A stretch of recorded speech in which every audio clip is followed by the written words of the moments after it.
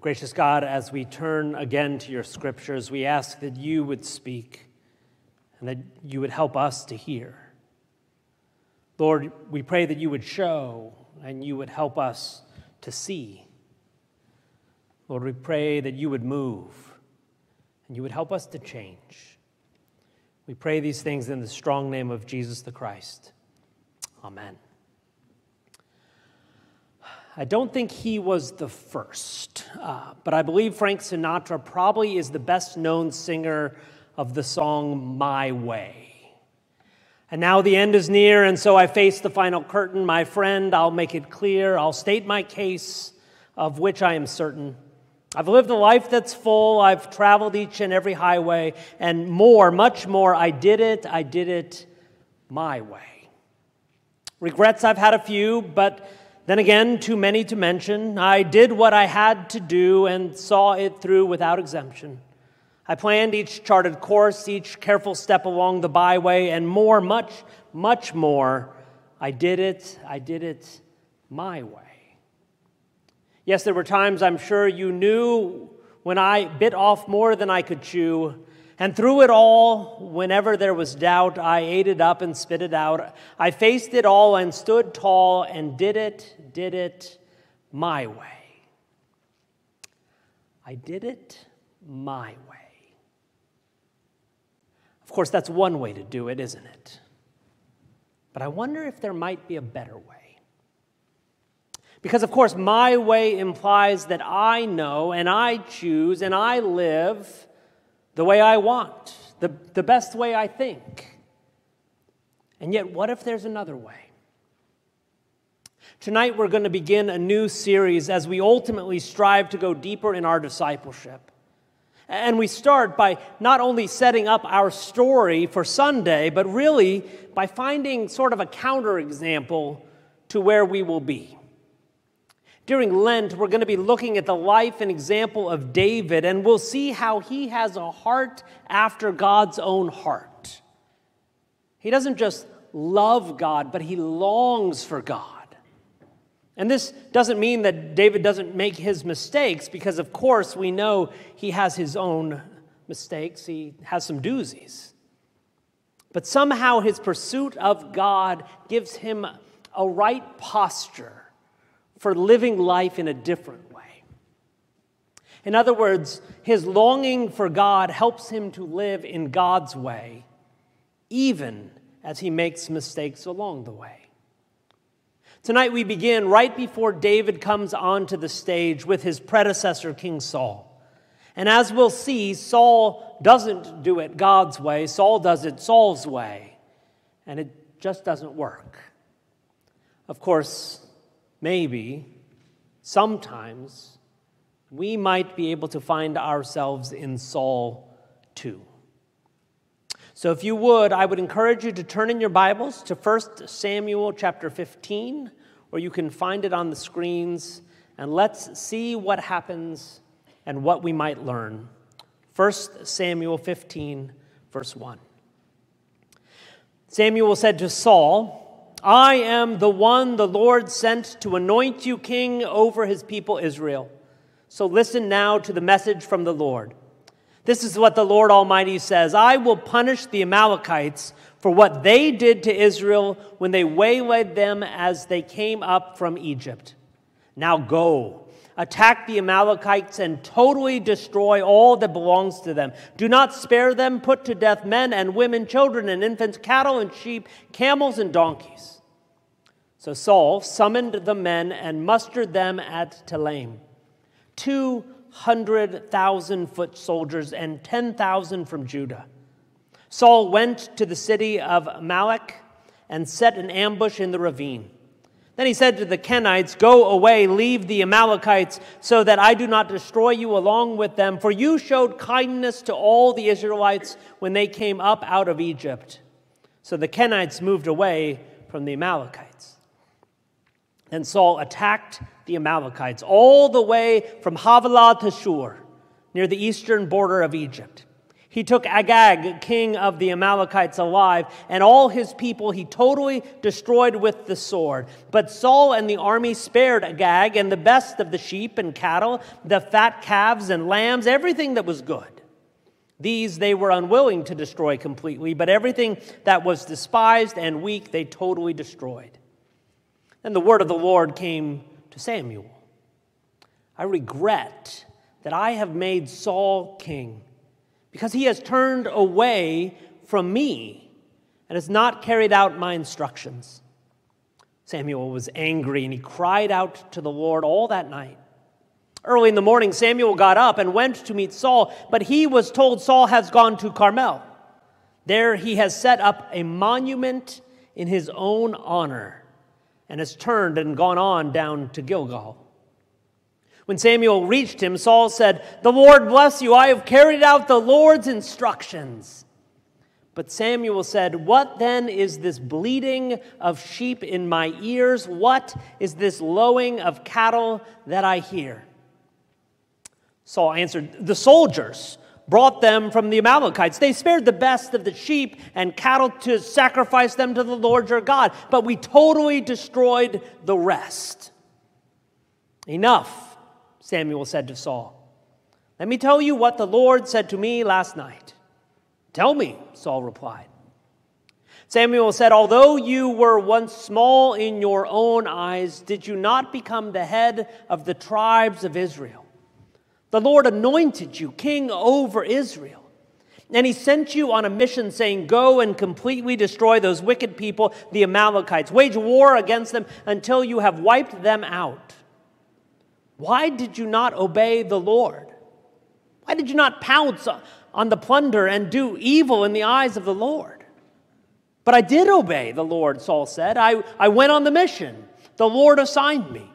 I completely destroyed the Amalekites and brought back Agag their king. The soldiers took sheep and cattle from the plunder, the best of what was devoted to God, in order to sacrifice them to the Lord your God at Gilgal."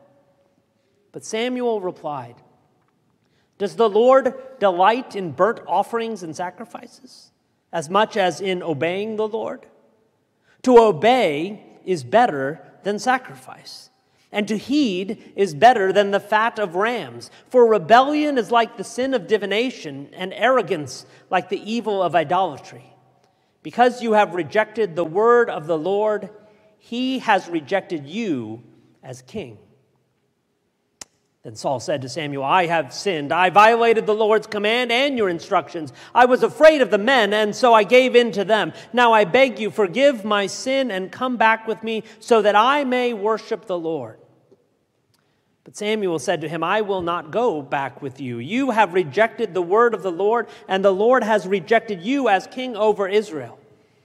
As Samuel turned to leave, Saul caught hold of the hem of his robe, and it tore.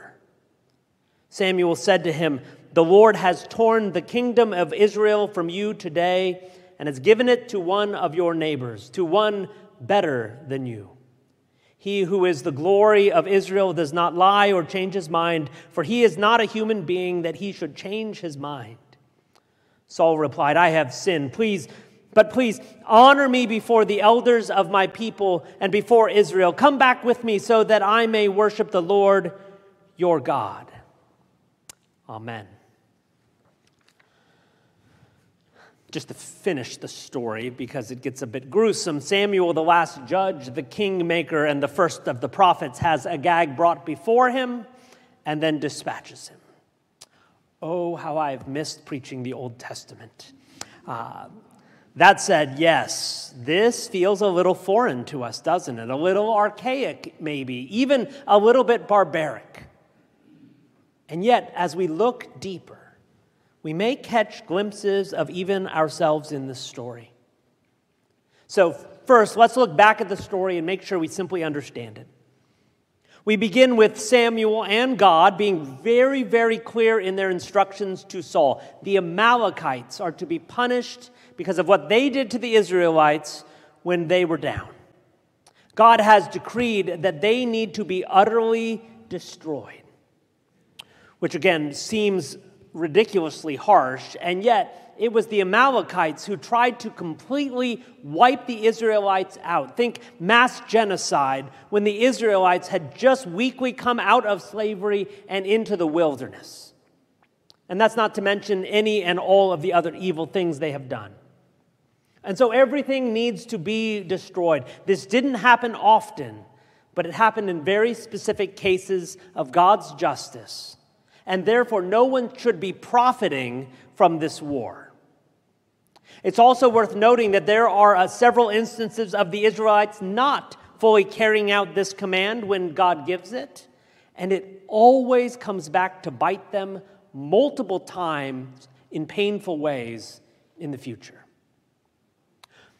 All that to say, God's instructions are clear. And yet, while Saul does win the battle, he is disobedient regarding the spoils. He does the hard part, he quits too early, which is when our passage switches back to Samuel. And God is not happy with Saul's lack of faithfulness. Samuel pursues Saul and finds out that Saul has been busy setting up a monument in his own honor. When Samuel finally does catch up to Saul, Saul is reveling in his victory, in his success, in his accomplishments. But all Samuel can hear is the bleating and lowing of the animals that aren't supposed to still be alive. Again, as far as Saul is concerned, he is blameless here. He is only right and righteous because he doesn't even see where he has fallen short. What's more, he's the king. So how can he fall short? Why can't he do anything he wants? Plus, he's decided in his own wisdom to use some of the salvage plunder to become a sacrifice to the Lord. So hasn't he really redeemed what was supposed to be lost? Only again, that's not how Samuel or God sees it. Because, of course, God would prefer obedience to sacrifice. In other words, God can't just be bought off. And this might be insightful for us, even in light of Jesus' perfect sacrifice, because part of the point is that it's always better to not sin than to need a sacrifice for our sin. It's only at this point that Saul finally sees. And yet, based on where we were just a moment ago, the sense you get is that he's more sorry he was caught than sorry for what he did. And Samuel reveals that the monarchy is going to move on from Saul to another, and as we'll see on Sunday, his successor will be David. In the remaining piece of our time in this message, I thought we might reflect a little bit more on Saul. Take a hard Lenten look at ourselves. Because I am struck by Saul's lost longing for God. And I think it's worth looking at this through three particular images that I find vivid in their symbolism and instructive in their simplicity. Namely, the bleating and lowing of the plunder, a monument in my own honor, and a hem torn away. The first thing that strikes me and scares me in this passage is Saul's utter blindness to his own disobedience. Samuel, on behalf of God, is very clear in his instructions. Saul is blatant in his disobedience, and yet he doesn't see it. When Samuel finally catches up to Saul, Saul greets him and points to what he thinks is, I did it. I did exactly what you told me. Now you should celebrate with me. Even after Samuel confronts him a little, Saul is still adamant that he did obey. But of course, the sound of the bleating of the sheep and lowing of the cattle condemn him. Which is when he then starts to make excuses, tries to justify his behavior, passes the blame on to the soldiers. It was for God, so we could make sacrifice. It was because of the soldiers, because they wanted it. It was because I was afraid of them. But through all of this, Saul is unable to even see, let alone admit, his disobedience. Which, by the way, is part of the point of the season of Lent that begins tonight. Because we may have some overt and known sins that we are struggling with, that we need to confess and repent of, but we also may have other sins we are completely unaware of, that we should look for, that we should listen for, so that, again, we can repent. Which brings us to the second image. Because Saul builds a monument to honor himself, an edifice to his own ego, an idol to I, a statue of self. Notice it would have made sense after his victory to have found Samuel and to have spent some time worshiping God. After all, this was a mission from God. I was successful in my mission from God. Where's Samuel the priest? Let us celebrate with God. And yet, that's not his first response. Instead, he chooses to honor himself. Frankly, this is a large part of his downfall throughout this passage, because he's much more concerned with his own honor than with God's. Even though he used to be small in his own eyes, God has raised him up. But Saul is convinced he's done it on his own, and everyone should know it because everyone can see it. He has become now large in his own eyes instead of seeing God that way. Even at the very ending of our reading, I think it's in verse 30, we see him begging Samuel to come with him to honor him so that he can worship Samuel's God. In other words, he seems to care much more about what everyone else thinks of him than what God does. During this season of Lent, it's worth trying to identify the ways that we honor ourselves more than God. Sure, we don't normally build ourselves physical monuments. If you do, we should talk later, because that's one we should work on. And yet, how many of us find our worth and our identity in similar things? The monument of our success, the monument of our status, our popularity, the monument of our accounts, the monument of our legacy, the monument of our family, the monument of our importance. In some ways, none of these are bad things. A statue's not bad. But when we use it to honor ourselves more than God, something changes. Which brings us to the final image, the torn hem. If you've been with us for the past 2 weeks, hopefully that moment stood out to you when I read it, because we've mentioned it in the last 2 Sundays, because that is the same word in the Hebrew, kanafs, that we've kind of indirectly been talking about. The hem or the tassels or the wings of your robe. The woman who was suffering reached out to Jesus and touched the hem, the kanafs of his robe, and she was healed. Because the prophet Malachi says there will be healing in his kanafs, in his wings, in his tassels, in his hem. We hear it first in the book of Leviticus, that you should wear tassels, that you should wear kanafs, that you should wear a hem around your garment to remind you of the commandments of God. It's like tying a string around your finger so that that's one of those old, it's like putting a text message in and sending yourself a text message later so that you can remember something. They didn't have phones back then, believe it or not. And so they would sew these intricate things on the hem of their robe so that anytime you saw it, or if you happen to stop too fast and it kind of swung, and you remember, thou shalt not lie. Hang on, I got to tell you something different. Thou shalt not murder. Hang on, I should do so. Thou shalt love the Lord your God with all your heart and all your soul and all your mind. It was a reminder for them. Saul clutches for Samuel, trying to cling to him, to them, and it tears off. And Samuel recognizes the powerful imagery and points out that Saul is torn off as well. Because, of course, Saul didn't pursue God's way. Saul knows better than that, doesn't he? He doesn't care about commands, does he? He sees himself as more worthy, maybe even the most worthy. In other words, he trusts my way, which, alas, is sometimes what we do too. Because we know better, don't we?